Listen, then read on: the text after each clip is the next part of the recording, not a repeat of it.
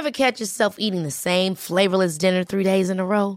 Dreaming of something better? Well, HelloFresh is your guilt-free dream come true, baby. It's me, Keke Palmer.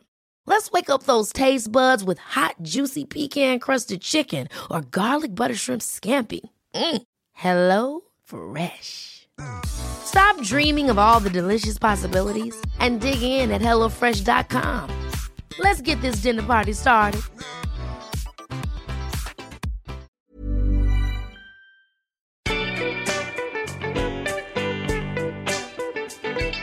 Hello and welcome to Sentimental Garbage, a podcast where we talk about the chicklet that made us who we are. My name is Karen O'Donoghue and I am a novelist, a journalist and someone who spends a lot of her time reading about sexy people kissing. Today I've invited literary agent and writer Abigail Bergstrom to talk about the 2006 mega hit travel memoir Eat, Pray, Love. Abigail, thank you so much for coming. Welcome. Woo, thank you for having me. I'm thrilled to be here. I generally ask people at this juncture what made you choose this book, but actually I made you choose this I was like, oh. I just texted you out of the blue to say, will you do this? And I did it because we went for dinner about a year ago. Yeah. And we were quite drunk on the tube home. And I don't Sounds know. about right. I don't know what brought it up. But someone, like one of us said Elizabeth Gilbert. And then the other person just leaned in being like, Oh my God. love her. Yeah. And I think it's quite representative of Liz Gilbert and Eat, Pray, Love in that, like, it's become so much of a cliche that you can only bring it up when you're pissed and there's only two of you. Yes. Yeah, it kind of is. Otherwise you feel a bit like, I'm embarrassed. Like Jodie Picoult. I feel like she's similar to that as well. Like, I love Jodie Picoult, but I feel like I'm not allowed to admit that to people. Is that how you pronounce her last name? Yeah. I was always saying pickle. Oh, pickle. With a silent T. I think the T is silent. You got that bit right. Or we're both wrong, in which case, I'm sorry, everybody. So many people already know the plot, Eat, Pray, Love, but I'm going to give a quick summary just for the uninitiated. So this is actually the first memoir in the series that we've done so far. So Liz Gilbert is a journalist who, following a divorce, a breakup and a long depression, decides to go travelling for a year to Italy, India and Indonesia. And that's basically it. We learn about pleasure in Italy, we learn about spiritual enlightenment in India, and we learn about Indonesia and Indonesia. Yeah. Balance. Indonesia's about balance. Yeah. So what is your experience of this book? Tell me a little bit about it. So I read this book when I just graduated, and I kind of moved to Hong Kong, and I was doing a little bit of traveling around Southeast Asia, and I was about to go to Bali, funnily enough. So I picked this book up and read it then. So I was actually sort of having a year out before I got my first job, and was traveling. And what year was this? So how much of a cliche was Eat, Pray, Love already by the time you read it? I mean, this was probably about 8 years ago, 9 years ago, maybe. So yeah, I think it just come out and there was a lot of hype around it. When was it published? 2006. Okay. And then I think the movie with Julia Roberts came fairly quickly afterwards. So we're talking like the late 2000s, early 2010s. That's the moment it's really raining. Yeah. About 5 years there. Yeah. So this seems about right. I think it just come out, and I was kind of going through a breakup myself, and was kind of had removed myself from it, and was really far away, and so I think I just related to it on many levels, particularly the amount of pasta she eats in Italy. So much, and she really doesn't mince with the pasta at all. You really get to know that pasta. Yes. Some would say that the pasta is a second character of the book. Oh my God, totally. And the dough, the pizza dough. The dough. I always, whenever I find really good pizza, when she talks about like how the pizza was so good, it was almost like naan. Yes. And I always think about what must that be like? Like it's so light and so fluffy that it's like naan. Yeah. But it's pizza. Exactly. Like she thought pizza doughs could either be kind of thin and crunchy or like fat and doughy. She didn't realise they could be thin and doughy. Yeah. And you're like, whoa, wait a minute. I didn't know that either. Where do I get that? And she also describes like her physical body as being both thin and doughy, which is also something I relate to. Yeah. In that like far away I appear like a thin woman, but actually there's a lot of... When you get a bit closer, it's like soft, all good dough over here. Yeah. Good swiggling dough. Yeah. So wiggling. Oh, good word. I think I had a similar experience with this book. I haven't really done a lot of traveling per se, but I had the thing of having a lot of audiobook credits And I had read Signature of All Things, which is her novel that wasn't as successful as this, but is a really brilliant novel. But I was after a breakup, and I heard that Eat, Pray, Love was the quintessential breakup memoir.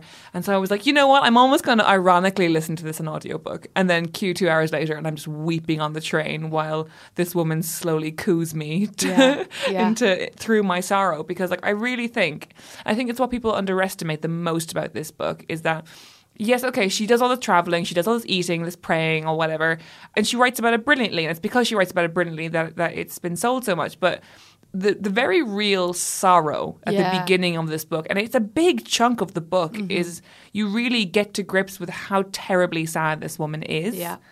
She's depressed. She's battling with depression and a very real depression. Yeah, and even in no amount of traveling to can ease that. Really, she goes to Italy and it follows her there, and it's something that she has to overcome herself, I think, rather than through the art of travel.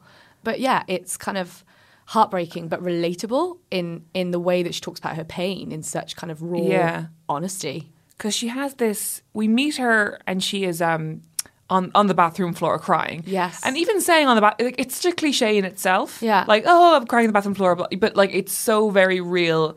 And she's in this marriage she doesn't want to be anymore. And I think this bit, regardless of whether you've ever even left the country in your life, this bit where she's like, I met my husband, we agreed that our 20s would be crazy and by 30 we would try for a baby and all I want to do is just run to Greenland. Yeah. Because I don't want to have this baby. I don't want to live here. I don't want to be in this marriage. And I think everyone's had that thing of like, I don't think the woman I'm meant to be is a woman I can be physically. I think it actually revolts me being this thing that people want me to be and whatever that thing is, Definitely. And I love the bit where she kind of talks about, she looks around, she's like, I actively partook in the creation of this life. Yeah. I chose it. I held his hand and step by step I took I took each step to creating this. It was what I wanted to. I was willful in it. And now all of a sudden I've changed my mind, which I think is kind of fascinating in terms of the framework that we put on women today. And I think a lot of women maybe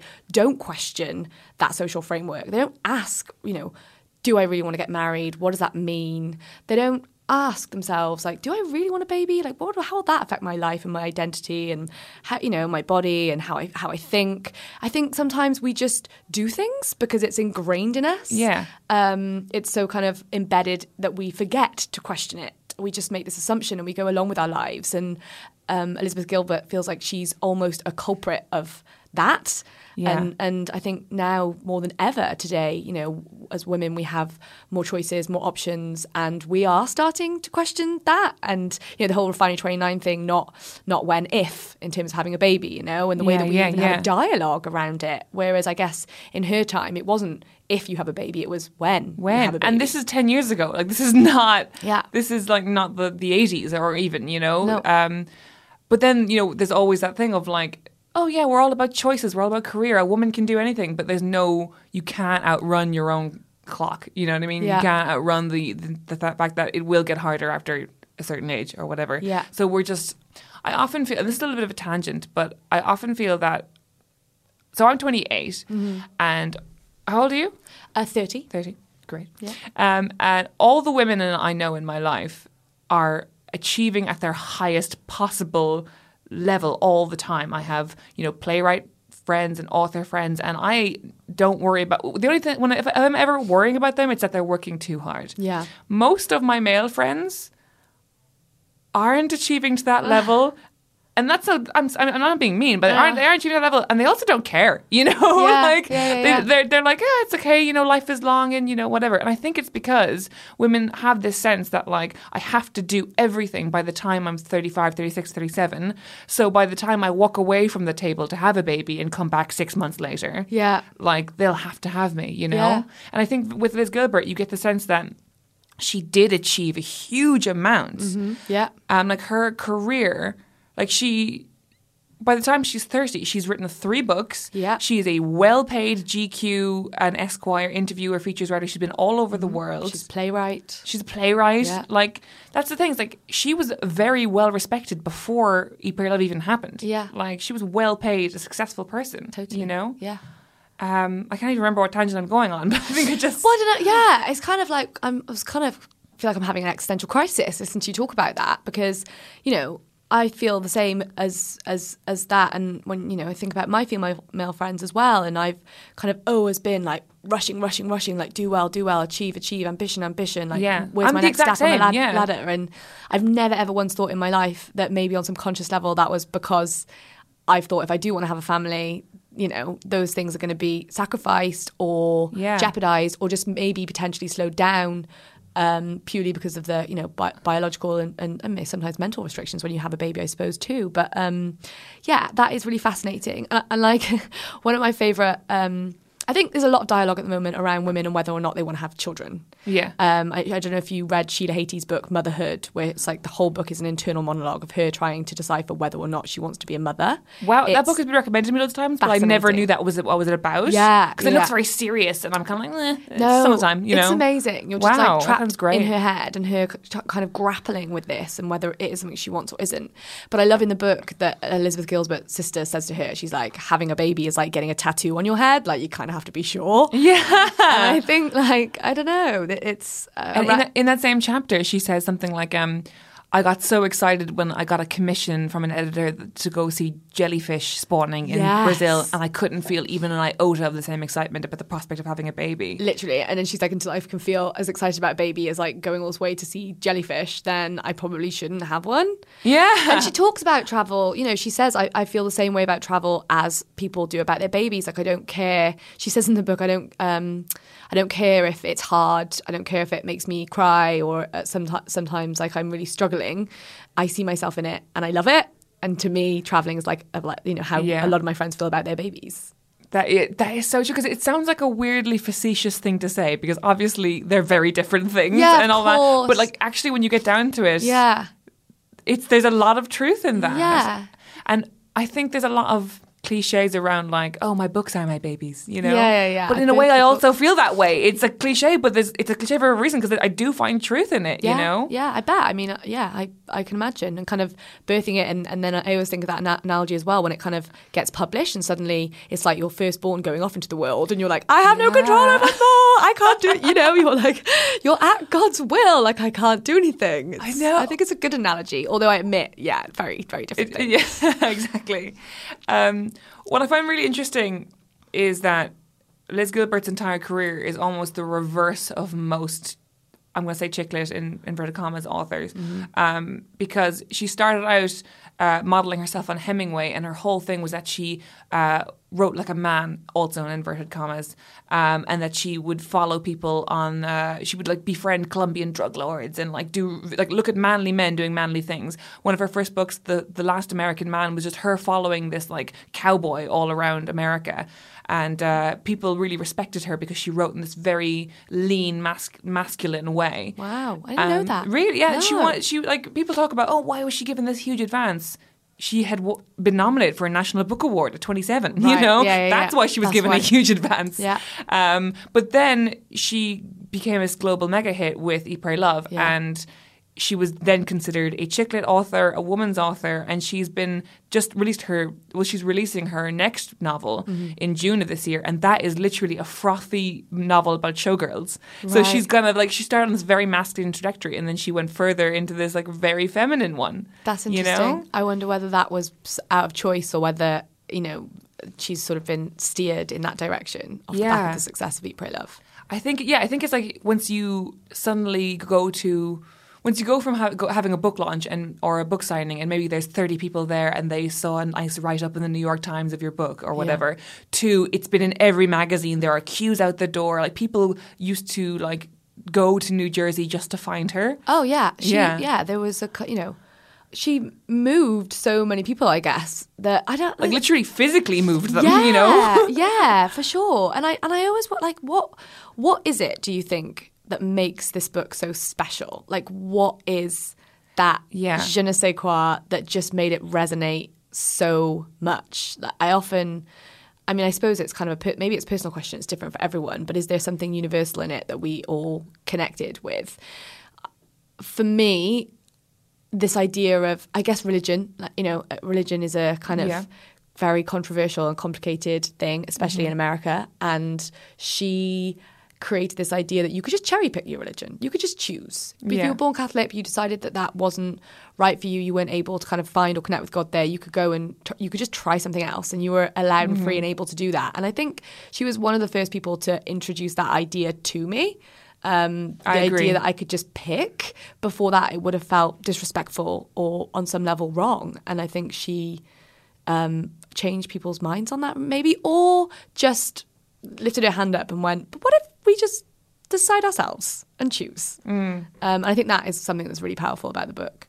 Definitely. And I think what she does with it is very clever, because she started out and it's a depressed lady, and then she goes to Italy. Yeah. And Italy is the first stop on her whistle-stop tour of the world. Yes. And it's all stuff that's really easy to relate to, because everybody likes food. If you don't like food, you're a knob. You know what I mean? Yeah. And you just get all these very incredibly graphic, sensual explanations of pasta and pastries and pizza and all these beautiful things. And everyone she meets is sort of sexy and fun. Yeah. And you're so there with her. And because, maybe as Europeans as well, we've both been to Italy. Most people we know have been to Italy. You know, we see it. We have a reference, and we get very comfortable with that.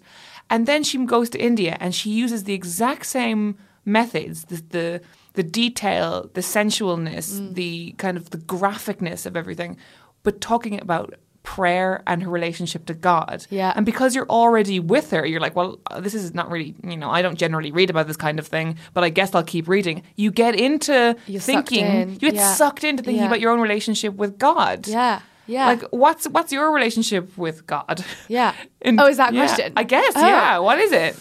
Wow. I guess I do subscribe to this idea that she presents, which is, the idea of God being something that's inside us, and something that's internal. And in building and growing that relationship, you look inwards. I guess my relationship with God... See, it's embarrassing to talk about, isn't it? It feels embarrassing. It does. It does feel embarrassing, yeah. Because I guess the kind of Western framework around talking about God doesn't really fit for me. But then there's something that's a bit kind of eye roll about the whole kind of spirituality of and talking about God in that sense that we does. It feels sticky. It feels sticky because it's controversial, and it feels sticky because there's a lot of eye rolling around the type of God that she relates to, which is this inner experience with herself that she finds through meditation, and she finds through devotion, and she finds really from cutting herself off from the real world.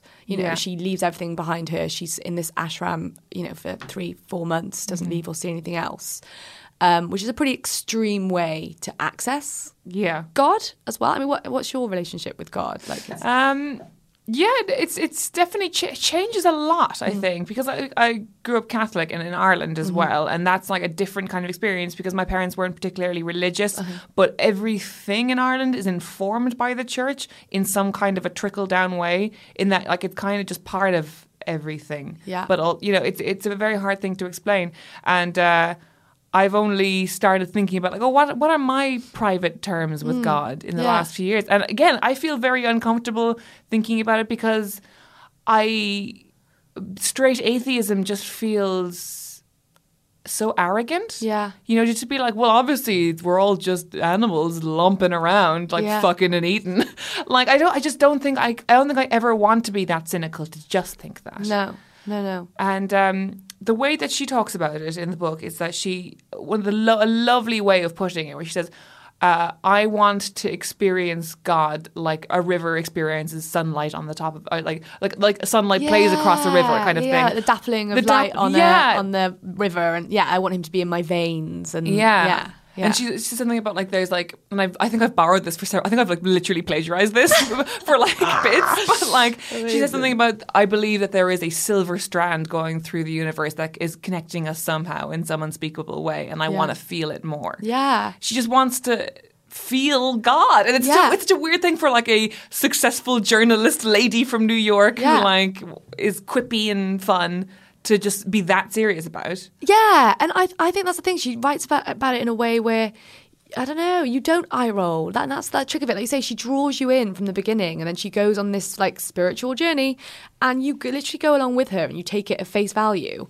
Like when she's like, everything is God. Coral is God. Yeah. Flowers are God. You know, the clouds are God. I am also God, except I'm human, so I've been blessed with the consciousness to be able to pursue and understand and have a relationship with. And that's kind of, it sounds exciting. It does sound exciting. And you do. So when she's in the ashram in India, and she's very realistic about it, she's like, I feel like she's like constantly trying to reach something. It's like, it almost reminds me of, you know, when like you're with a partner who you can't quite reach orgasm with. That's like 2 months of India. It's like almost, but no. Yeah. At the last minute, someone changes position and everything's weird. Totally. But also, you know, when you like get to that point, because she says like the ego, and think when she gets these places, like saying I think or I want, like that release of ego stops it. It's like when you're having sex with somebody and you're like, oh no, it's happening, it's coming. It's like, oh no, it's not. Now I'm thinking about it. And I've ruined it. No, it's not now. Yeah, she like glimpses like divinity. Then she's like, and she's like, oh, I wanted to do more of this. And then she's like, and she's like, out those of it. very words, I want. I like, that's it. I just feel myself being pulled back because it's like the resurfacing of her ego, of which like that there's no room for that to exist in divinity and in that experience of heaven through meditation. Right. And like, I feel like if you're listening to this as a listener and you haven't read this book, you'll be like, what the fuck is this book? Yeah, no. Yeah, that's a really good point. Because even like when and this kind of segues quite nicely into the reputation that this book has. Because before you got here, me and my producer Hannah and I were talking, and she was like, is this book actually good? Because I only know it as a joke. Yeah. And I think that's how a lot of people know it. Yeah. I think partly because the title of the book is so kind of weird and funny almost. Yeah. Because I think whenever anyone now does like a travel memoir, it's like, oh, eat, pray, shit. Yeah. Yeah, totally. Yeah. I think that's part of it. But like you're a literary agent. You've worked in the book trade your entire life. Yeah. What do you think happened with this book, both in the boom of it and in the cultural joke of it? I think when anything reaches that level of success, then it's, you know, prime ripe fodder for mockery and parody. And, you know, I think that's true of like many different versions of art, I suppose. Why it really took off, again, I think the way that, as I said earlier, kind of the way that she grappled with and talked about religion, I think was quite kind of, I don't know, not new, but relatable. It was relatable. She stopped you from eye-rolling. Like you say, like she took you to Italy and she got you on board. And then before you know it, you're like, yeah, I should sit down and meditate for 3 hours and connect with God. That feels like something that I could and should do. Yeah. But yeah, it's also books about heartbreak. I mean, that deep sorrow. I mean, everybody has had their heart broken. Everybody had a David. Everybody. And even if you've broken your own heart, you know, even if your heart hasn't been broken by romantic love, it's been broken by a kind of, you know, career failure or something that you wanted to do that you didn't. Everyone understands what heartbreak is like, and it's fucking horrific. And it is all consuming and it takes over. And I think in this book, she is there with you. She is there with you, and she's, you know, you feel less alone, I guess, in that pain and sorrow.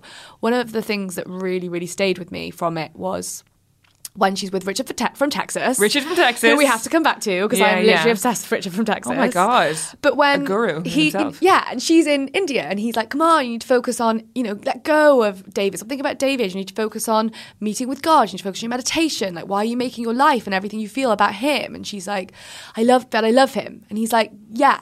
So love him. So love him. So love him. And she's like, but I really miss him. And he's like, yeah. So miss him. It's like, miss him, love him, feel all of those feelings, send them to him, and then think about something else. Oh, God. And just like this idea that you can still love and miss someone, even when you can't be with them or it hasn't worked out or you've caused each other intense pain, that you can still, that you don't need their permission. Yeah, right? You can just love them. It is a very powerful idea, and it feels very Oprah, but once you're in it. And Richard from Texas is this very interesting character who, just for listeners, when Liz is in the ashram in India, she meets this Richard from Texas, who I think she says at the beginning of the book, it is the only name in the book she hasn't changed because he wanted to be included. Which isn't true, because Ketut's name is Ketut. Oh, really? Yeah, I think that both times I read it. She does say that, and I'm like, that's not true. Ketut's called Ketut. I'm like, come on, I don't know, Luke. good toots right to privacy, I man. know, it's my fine. man. But Richard from Texas, then, he is just a sage. He's like a guy who's been divorced several times, and he's got like, you know, he's had several different lives, and now he's just doing yoga as a thing. And like he pops up on the first chapter of the India book, Yeah. and you're like, okay, this guy seems colourful. Richard's opening line is, Jesus, they've got mosquitoes around here big enough to rape a chicken. And I think that epitomizes Richard. Right? Yeah. And when you're like, oh, he's going to be this colourful character that makes sure that I'm not too bored during these meditation chapters. But Yeah. then he becomes this like philosophical force. Yeah. Like, and that same bit that you were talking about like, oh, you know, I love him, so love him. I miss him, so miss him. Yeah. He says to her, you're like and I've felt this way so many times in my life. You're like an old dog at the dump who's just licking at an empty can when there's no nutrition left, and now you're going to get it stuck on your snout forever. Yeah. I was like, I have been that lady. Yeah. He's like, don't make your life a monument to David. And Right? you're like, yeah, it's just, oh my God. So woke. Also, let's talk about Richard from Texas on soulmates. Yes. Yes. Yes. I think I actually wrote it down. This is when he's basically like, you're not meant to end up with your soulmates. Your soulmates are meant to come in, they're meant to break your ego, push down your boundaries, rip you apart, and show you something about yourself. They're meant to teach you something. Like there's this kind of obsession with being with your soulmate, and he's just like, no, you're not meant to be with your soulmate. Your soulmates are sent to fuck Soulmate your life up. is a mirror. They're a mirror. Yeah, they're Yeah. a mirror, and they're meant to break you down, and then in doing that, you learn something about yourself, which fundamentally changes the way that you live, and that's like what they're sent to do. And you like the person you end up with is, you know, somebody that you love, but it's not a soulmate.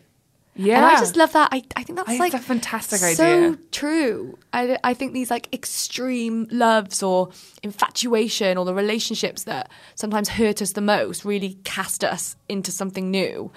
And then when you're in a relationship kind of that's maybe meant to be, you know, more long term, or somebody that might be a forever person, it's more like, you know, two puzzles coming together. Right. Where they slot in.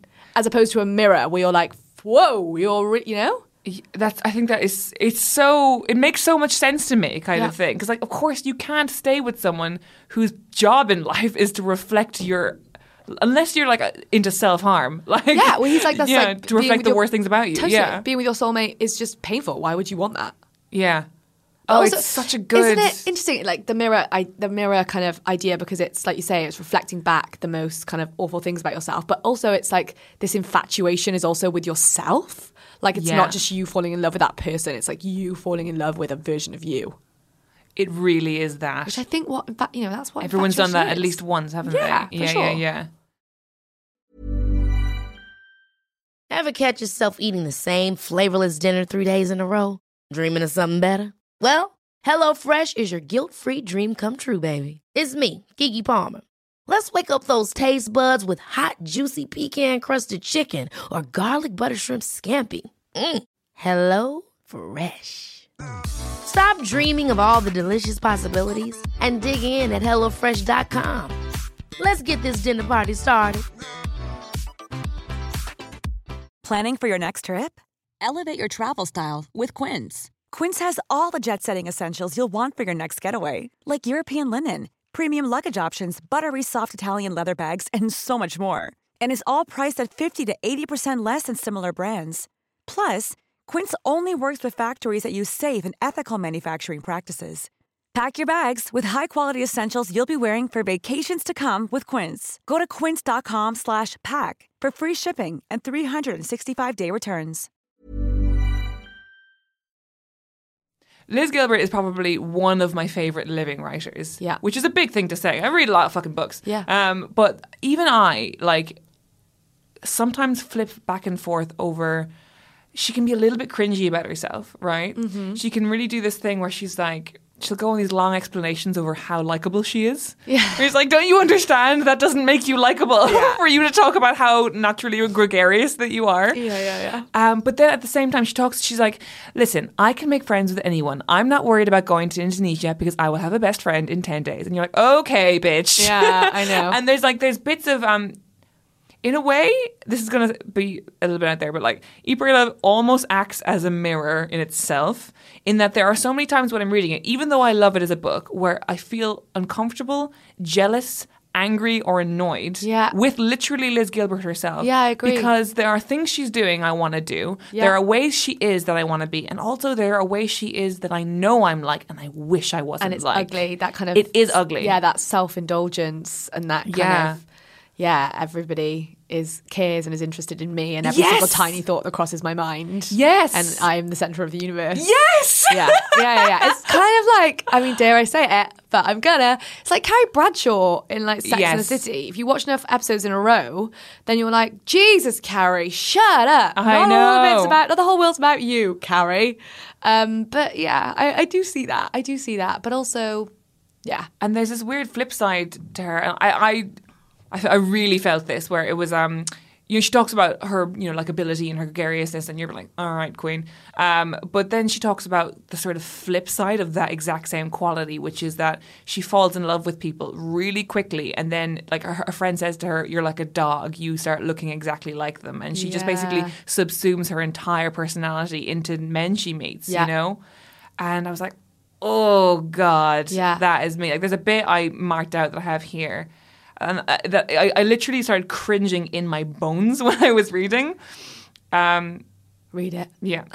I have a history of making decisions very quickly about men. I have always fallen in love fast and without measuring risks. I have a tendency not only to see the best in everyone, but to assume that everyone is emotionally capable of reaching his highest potential. I have fallen in love more times than I care to count with the highest potential of a man rather than with the man himself, and I have hung on to that relationship for a long time, sometimes far too long, waiting for the man to ascend to his own greatness. Many times in romance, I have been victim of my own optimism. Oh. And I was like, oh God, there's so many people who I've stayed with for so long. And I've been like, oh, but like, don't you think he could be a great writer one day? Yeah.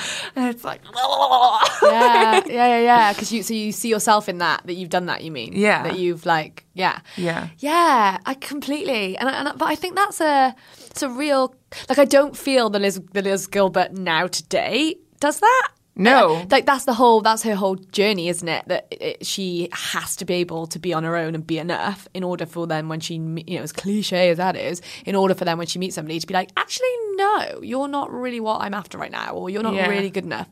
But that idea of a man, giving a man space to rise to his highest potential. Do you think that's something that's been ingrained in mainstream media and the happily ever after, where we're like, it'll all come good in the end? Yes. Mr. Big will show up and propose and... But I think this is a phrase that I've seen a lot sort of online, but that whole thing of like women as daycare centres for unreliable men. Yes. Sort of thing like that, like... And I had this argument with my mother a lot because I've got two older brothers, and whenever they've had like, pretty wild years in their lives or whatever, or things weren't going well for them, it'll always come down to if he just met someone, or and if he just met a girl who was a bit like this and a bit like this. And I've always sort of had this argument with her where it's like, no, like it's not other women's jobs to fix your sons, like they need to fix themselves, fix them all within, and I think that is a weird conversation that we have around men where like we actually said it on this podcast before, but we're supposed to like invent them as women, yeah and nurture that as well. I find with my female friends, so many of them are so much more emotionally developed than my male friends. Yeah. I do see, not to generalise, but within my friendship group, I do see a real disconnect there. And I think it's, as a single woman, it's fucking hard in this day and age to find a man who is kind of really in touch with himself and has like done the work. Done the work on himself, like figured out what his shit is, what his demons are, like what's in that, young shadow, and unpick it. And so many of them just haven't, compared to my female friends who I feel like every day are like grinding and they've got the toolkits out and they're like chipping away at it. Yeah. And it's, and I think that maybe that again is part of, the outcome of patriarchal culture and just everything that a man sees mirrored back at him is that he's, perfect and ready and ideal, again, to use the Carrie and Big metaphor. Is Carrie the one that's like got all the problems and the issues and is a nightmare, and Big's just Big with a big shot job, like loving his life, yeah, like you can't moving change to Europe Big. and back. Yeah. No, Big's Big. He's set in stone. And it's like, maybe men aren't being presented this idea that they need to go on this kind of. I think they are only very recently, and that's why Yeah. so many of them are jarred by it. Now, you yeah, know? yeah. I think, yeah, you're entirely right.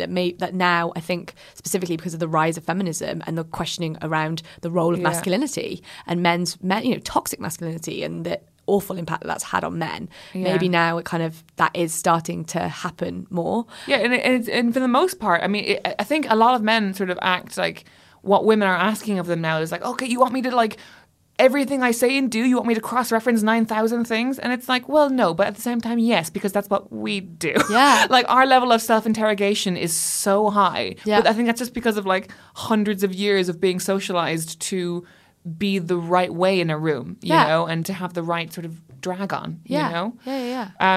One thing I'm quite eager to talk about with this book is something that people who hate it come back to a lot, which is white privilege. Yeah. Where I stand on this is that the entire way through the book, she is exploring all these different cultures, whether it's Italian, Indian, or Indonesian. And at every juncture, she's very much like, I am outside of this and I'm observing it from a journalistic point of view. Yeah. And I think she never like pushes anybody under the bus or anything. She never goes for a cheap joke or anything. Even when she's like making cracks about how the Italians are to her, how the Indians are to her, it's coming from a place of deep respect and research. Yes. Yeah. But then I think where it gets murkier is when you get a white woman with a lot of money, which she deserves because she worked very hard, going into like somewhere like an ashram and borrowing from Hinduism or Buddhism and borrowing from different cultural traditions. Do you think it gets murkier there? Yeah, I guess, again, this plays at that question at the beginning about whether is it okay to kind of pick a religion, or is it okay for you to decide your approach to God and how you reach him? Is it okay to select different beliefs from different... I think that's a hugely complex question that we probably need to do a whole podcast series on to even begin to scratch the surface. I think the white privilege issue in this book is multi-layered. You know, as you say, like on one hand, she was an incredibly successful writer. I didn't realise she'd been shortlisted, you said, for the National Book Award. The National Book Award. And as a result, for her next book, she got paid this fat advance, which was what paid for her to go travelling around the world. And also she had several books out that I assume she was accruing royalties on. Yeah. She met David because he was acting in one of her plays. Yeah. You know, she was. But then there's the next layer. It's like, okay, but she's a white woman who would have had different opportunities and a different exposure. You know, there's so many layers of white privilege in this book that I think... I don't think it can be ignored.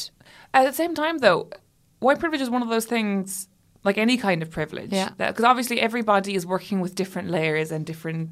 Everyone's got a different privilege sandwich, you know? Yeah, exactly. That's a really nice way of looking at it. That's really nice. Right? It feels reassuring. It's like I have a privileged sandwich and I've got I might have some ham in mine and no lettuce and you've got the lettuce, but then I've got the pickle. Like I like that thing of we're all coming at it from different places and we just need to be aware of what's in our sandwich and acknowledge it. That is so... Wow, I said it off the cuff, but you've really developed this idea for me. I just... I think we do... I think too often we mistake it as being one of these things where it's like, well, her sandwich is meatier than mine, therefore my sandwich doesn't exist. Yeah. Well, she didn't have to pay for a sandwich. She got a sandwich for fucking free, and I'm over here saving to get on the sandwich ladder. Totally. When it's all just different sandwiches, some of which have problems, you know. Yeah. Because I often find like, okay, I'm a white blonde lady, but also I'm Irish, so I get a weird treatment from the English sometimes, and everyone's got their whole different thing. Totally.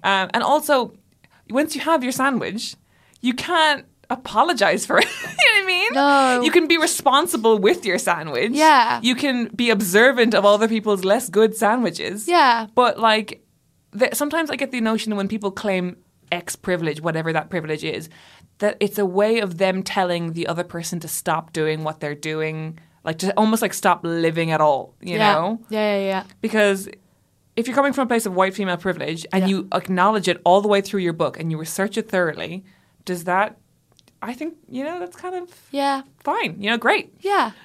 Yeah, I think so. I think it's something that she's aware of. I think it's something that she touches upon. I don't know.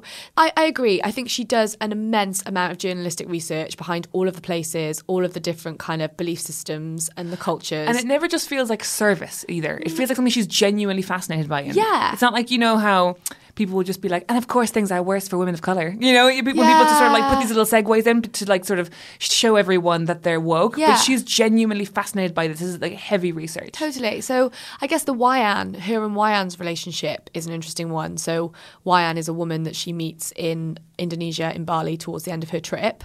And, you know, Bali, if you kind of fall out of your marriage, then you're disconnected from the family and you're kind of not part of a tribe anymore, and kind of you're completely then cast out of society. And so her and Wayan meet, and their first conversation is about the fact that they're both divorced and how painful and how sorrowful divorces are. And they both have this like emotional moment together. But the kind of their divorces and what's gone on in that relationship is completely different. Like Elizabeth hasn't been cast out of her society because she's a divorcee. Wayan has. You know, Wayan is a victim of domestic violence. Liz isn't. Liz is able to kind of have her own living. Wayan isn't. And there is a kind of, it is, as you say, kind of acknowledged without her sort of saying it crassly. Yeah, It is acknowledged. Do you think it's complex that then she goes on to kind of fundraise to buy Wayan a house? It's very interesting, isn't it? So this beautiful relationship with Wayan comes up, and also Wayan is like this like incredibly noble person who you know. Has adopted 2 children that aren't her own because they basically have nowhere to go. She's a skilled doctor. Yeah. Really. She's a medicine woman. She like solves her UTI. Yeah. But she can't buy a house, or she can't do anything. And she has no mobility within her society. Exactly, yeah. So then what happens is that Liz basically goes to an internet cafe and writes a long email to all of her like very wealthy friends back in New York, tells the story of Wayan, says, you know, look, I'm not going to be home for my birthday this year. You would have come out for dinner with me. You would have done this. You would have spent $100 probably. Yeah. New Yorkers. So, you know, can you please just help me raise this money for this beautiful woman. To help her buy a house for her and her kids. Yeah. And they do. Yeah, they raise $18,000. Fuck. Which, when it's converted is like millions of the Indonesian currency. But then a weird thing happens that I think you can tell Gilbert herself is uncomfortable writing about, because it's the only time in the whole book where the prose slows down a bit, where it loses that fluidity. Yeah. And she's like, and then Wayan basically starts conning her a little. Is conning the right word? Yeah. Where she's like, I don't know. Essentially, she's going. They're looking at all these different plots of land, and sort of Wayan's are dragging her feet and kind of trying to get more money out of Liz. It seems. Okay, I didn't pick that up. That's kind of what the but maybe that's what it is. And she's like, oh, maybe if I had this much, I'd be able to buy that plot of land, or kind of. And Liz is kind of like a little bit like, oh my God, like, am I being conned here? But she's my best friend in this country, and and then her boyfriend Philippe says to her, look, this is just the Balinese. This is what they do. I can't remember word for word, but something like, it's basically her job to con more out of you and your job to say no. And then Liz figures that out, and she's like, basically puts her foot down with Wayan. Yeah. And then they buy a plot of land and everything's great. But it's this weird, uncomfortable moment in the book. It's kind of like a grappling with the whole white savior idea, right? Yeah. And it's like... And money between friends is complicated anyway. Yeah. You know, if I gave one of my best friends, like, here's 20 grand to help you get, like, that is complicated. It's, you know... Yeah. And oddly, actually, I read an interview from her a few years later where, like, someone's basically asking her, what's life like now that you're a millionaire? and she said, you know, it's been great because, like, I've had all these friends I've been able to help and stuff. But she also kind of says, like, but, you know, it's come with its own curse, because sometimes I've just given people, like, huge amounts of money to go pursue what I think is their destiny. And then I had to realize that you can't like make people do things that you think is their destiny just because you've got lots of money, you know? Yeah. So, and also, like, maybe, like, money doesn't even enable you to reach your destiny, that it's like so much, I don't know, that just to be financially set doesn't give you the freedom to just do what it is that you want to do. You kind of have to be really determined. You've got to work really hard, and that's complicated, isn't it? Right. It feels like somebody kind of coming over to you and be like, here's all the money that you need to go and pursue your dream. And I like, what percentage of people would then actually go off and pursue their dream, and what percentage would just pop down to Chanel and buy something pretty? I don't know. Well, weirdly, actually, I don't know, weirdly, maybe it makes complete sense. But, Liz Gilbert's sort of personal life has taken quite a turn in the last few years. Yes. In that, Philippe, who she went on to marry, it's not his real name. I can't quite remember his real name. But they announced that they were splitting up about 2 years ago. Mm-hmm. And, people were very sad because they were very invested in this relationship that she then explored more in her book Committed. Yeah.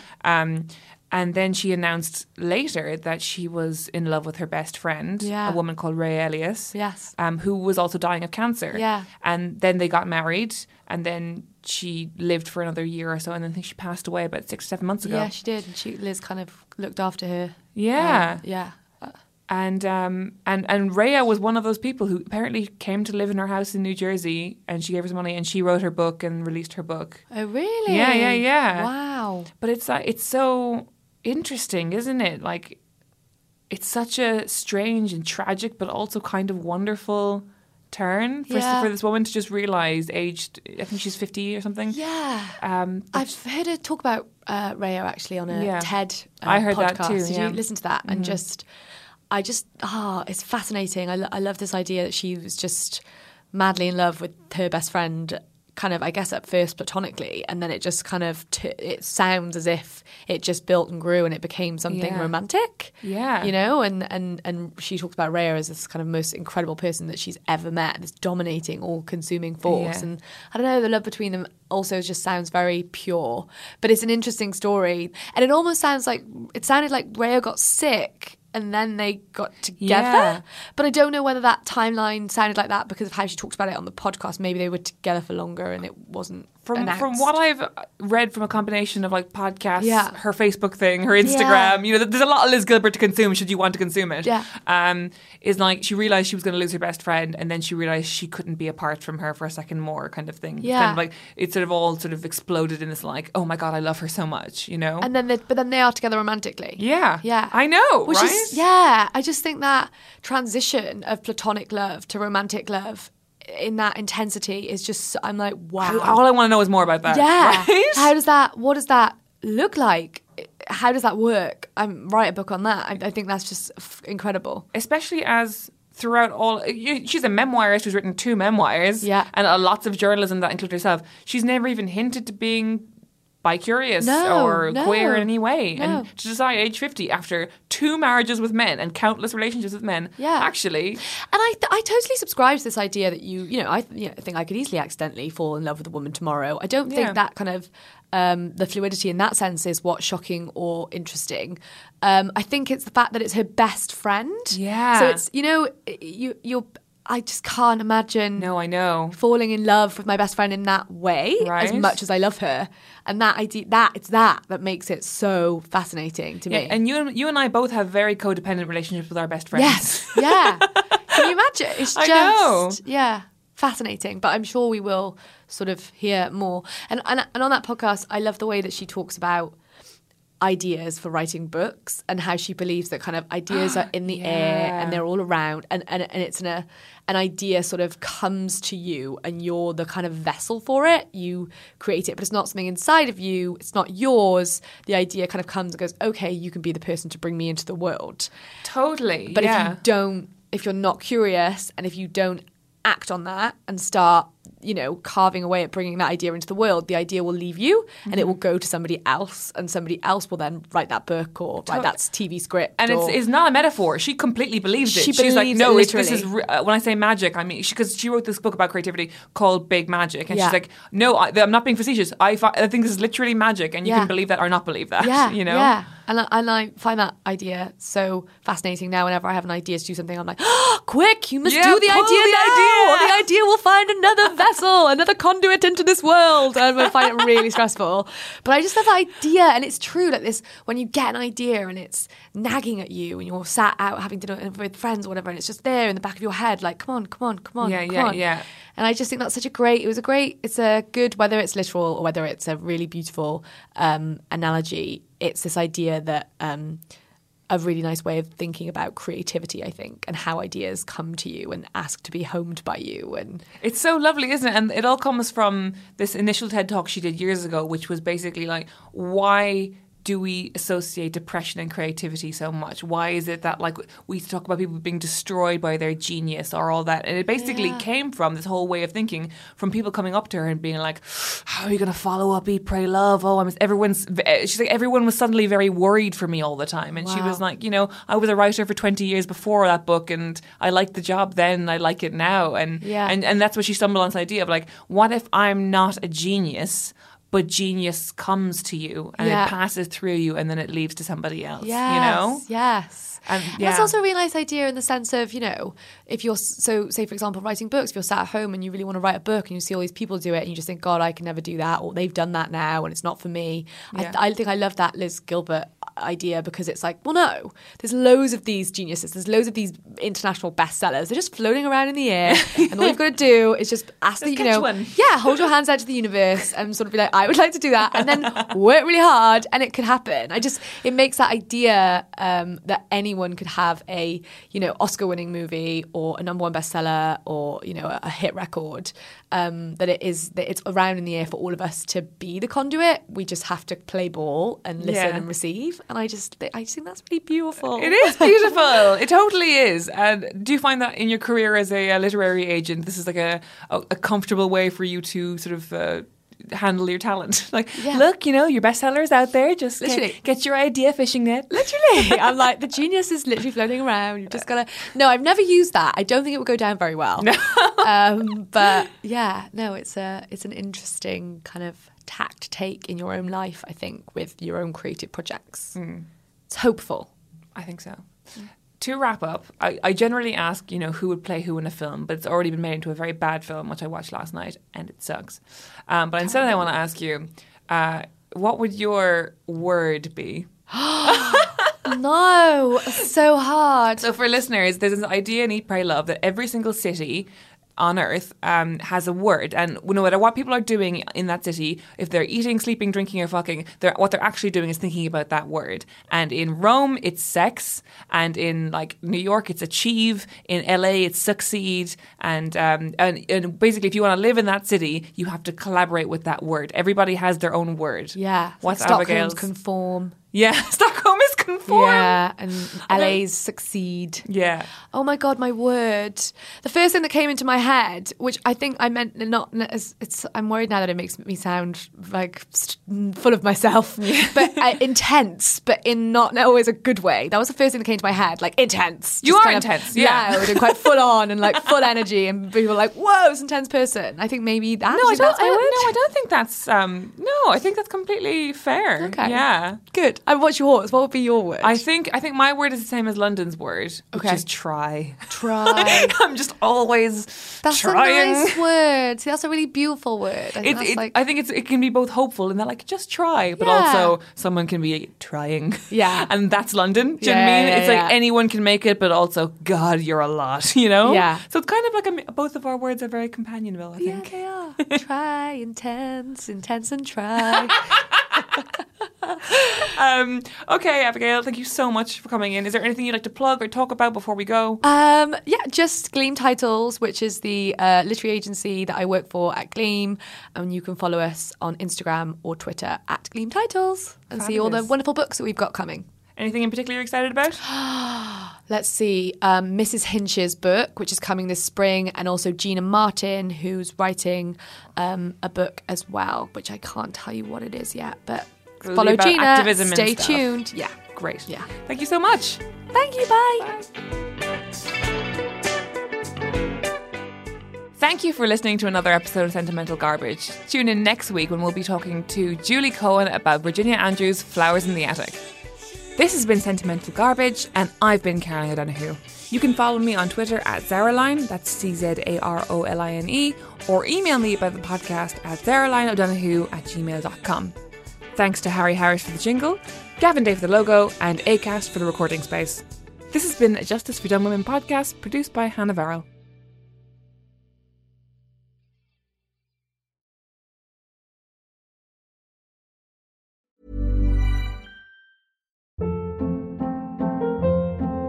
Hold up. What was that? Boring. No flavor. That was as bad as those leftovers you ate all week. Keke Palmer here, and it's time to say hello to something fresh and guilt-free. Hello Fresh. Jazz up dinner with pecan-crusted chicken or garlic butter shrimp scampi. Now that's music to my mouth. Hello Fresh. Let's get this dinner party started. Discover all the delicious possibilities at hellofresh.com.